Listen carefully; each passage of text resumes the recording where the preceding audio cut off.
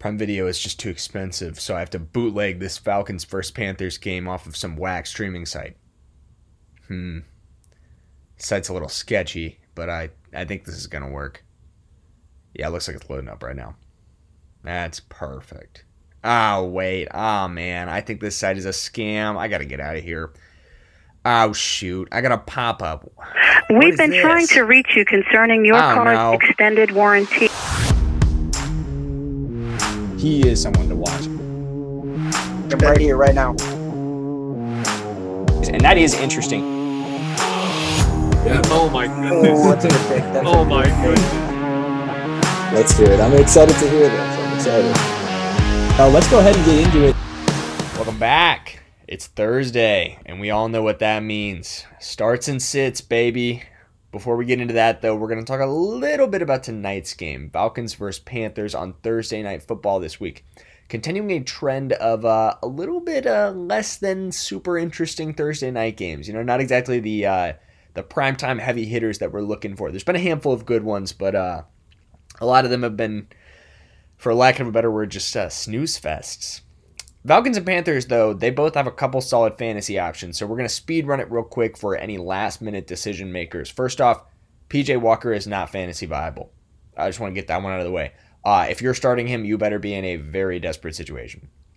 On the other hand, Marcus Mariota is actually not a half-bad start against the Panthers defense that is 9th worst against the pass, 3rd worst against the run, and allows the 4th most points per game. Yikes. I think it's safe to say they haven't been very good this year. Cordero Patterson and Tyler Algier are both solid starts as well. We'll talk about one of those guys a little bit more later. Hint, hint, spoiler alert. Patterson's been the lead horse in that backfield when healthy, and Algier has played pretty solid when given opportunities. On the flip side, Deonta Foreman's value is a bit tied to Chuba Hubbard, who is dealing with an elbow injury, but has been practicing this week. If he goes, it definitely limits the value of Foreman, but if he's held out again, Foreman is easily a flex to a low-end RB2. As for the receivers and the tight ends, Carolina's QB situation makes it tough to bet on anyone other than DJ Moore to be consistently targeted, but Atlanta has some options in London and Pitts. I think they both have a pretty good chance to perform well this week. The Falcons will likely look to take advantage of Carolina's weak secondary to get their own passing attack going early on in a very, very critical divisional game for them. The Falcons are tied for the NFC South lead right now, if you can believe that. So this is an absolute must-win for them. They need to maintain that lead. I'm excited to watch tonight. I want to see if their Dirty Birds can keep it rolling. Anyways, let's move on to the Week 10 starts and sits. And as always, we start with our starts. And our first one is Jared Goff. That's right, baby. We're back with the goofball this week. He's facing off against a Bears defense that just lost several of its key leaders via trade. Robert Quinn and Roquan Smith, namely. And then they just got torched by Tua. Tua completed 21 of 30 with a 135 passer rating and 3 touchdowns against them. Boom. 24 fantasy points. He was QB4 for the week. The week before that, the Bears allowed Dak to also be QB4. And while Goff may not be QB4 this week, I think he could easily pull off a top 10 performance against this Bears defense. He's down a few weapons, but Josh Reynolds and Amon-Ra St. Brown should be more than enough to put up a solid fantasy outing this week. We already talked about this guy a little bit, but Cordero Patterson has been great when he's been on the field this year. He played just 39% of possible snaps last week, but still scored 2 touchdowns and posted 18 fantasy points. That's crazy. Like we talked about, the Panthers' defense is basement tier in just about every category, and in a key divisional game, I think the Falcons are going to roll with the guy who's been their stud these last 2 seasons. Patterson is an absolute must-start for me this week. I thought about putting Chris Olave in this next receiver spot, but he's been on this list twice now, so we're going to give some shine time to somebody else who definitely deserves it. Jerry Jeudy has been quietly very good the last few weeks. He's posting performances that ranked him 16th and 14th in his last 2 games. While he was on his bye last week, he heads into a great matchup against a Tennessee defense that has been just beat up by receivers. They currently rank 24th in yards per game allowed. I think Jeudy is the guy over Sutton this week. The connection between Sutton and Mr. Unlimited has been on the fritz the last 3 weeks. So I think Russ is going to go back to Jeudy. It's weird calling him Russ and not Mr. Unlimited. But I think it's Jeudy this week over Sutton. Our next player will be playing out in Germany this Sunday. Set your alarm for 8 a.m. this Sunday if you want to watch that one. Kickoff is at 8:30. But Cade Otton will be a solid start against the Seahawks this week. Rookie tight end. Seattle hasn't been great against tight ends overall, but the bigger part of this to me is Cade Otton has earned Brady's trust. It was clear on that fourth quarter drive. When Brady needed completions, he was looking Otton's way, and that should continue this week, even if Cameron Brate returns. Brate's the veteran, but he's been pretty lackluster this season. Otton looks really, really good. Brady is coming out of one of his roughest stretches of his life, both personally and professionally. He'd never lost that many games in a row. He just got divorced, unfortunately.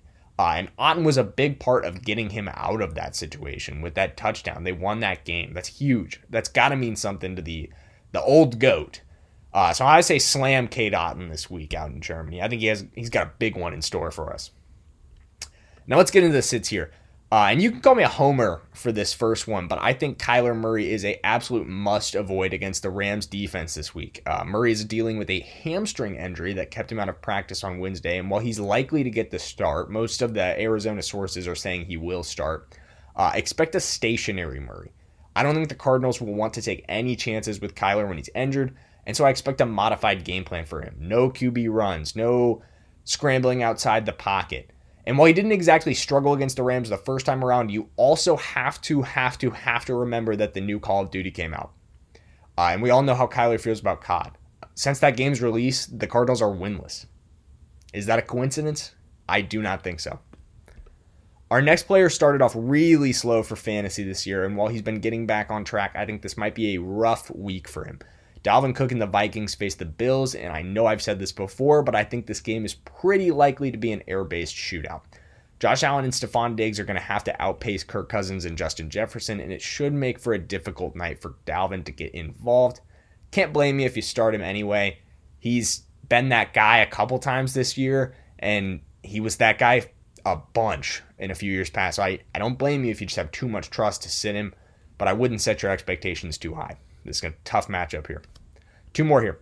Michael Pittman Jr. has struggled with Sam Ehlinger taking over as his quarterback. He's totaled just 17.5 fantasy points in the last 2 weeks, and despite a seemingly favorable matchup against the Raiders, I would not chance it. Who knows what new head coach Jeff Saturday has planned for this offense this weekend. This is going to be very interesting. Saturday wasn't in the building at all this offseason, at all this year, and now he's suddenly going to be the man with the plan. What that plan is, nobody knows. So I'm very excited to see how that goes, but I do not think you should be starting Pittman this week. This is another odd one where the matchup seems really good, but it just isn't. I actually had Tyler Higbee as a start against the Cardinals the first time around, and it went pretty well. Higbee had 4 catches for 61 yards, but the Rams' offense has just been stagnant, like pond water stagnant the last few weeks, and Higbee has not been helping. I think you should continue to steer clear this week and avoid the temptation of the low-ranked Cardinals tight end defense. I think they're the second worst defense against fantasy tight ends, but I just don't think you should put that much faith in the Rams offense. And I hate to say that. You guys know I hate to say that. I'm a huge Rams fan, but cannot recommend you start Higbee this week. All right, guys, I'm going to wrap it up here, but before I do, thanks so much for the recent support on TikTok. I know I shouted out my TikTok last video, but I had a video hit 30,000 views yesterday. That's crazy. I gained like 100 followers, so that was super awesome. Thank you guys so much. I really appreciate that. I'm going to be posting a lot more over there, obviously. I'm doing a series where I review every team's last couple draft picks. That was the video that kind of blew up. So check that one out. Drop a follow on the link in the description if you haven't already. I would really appreciate it. Okay, enough self-promo. Take care, you guys. I am out of here. Have a great one. He is someone to watch. I'm right here, right now. And that is interesting. Yeah. Oh my goodness. Oh my goodness. Let's do it. I'm excited to hear this. I'm excited. Let's go ahead and get into it.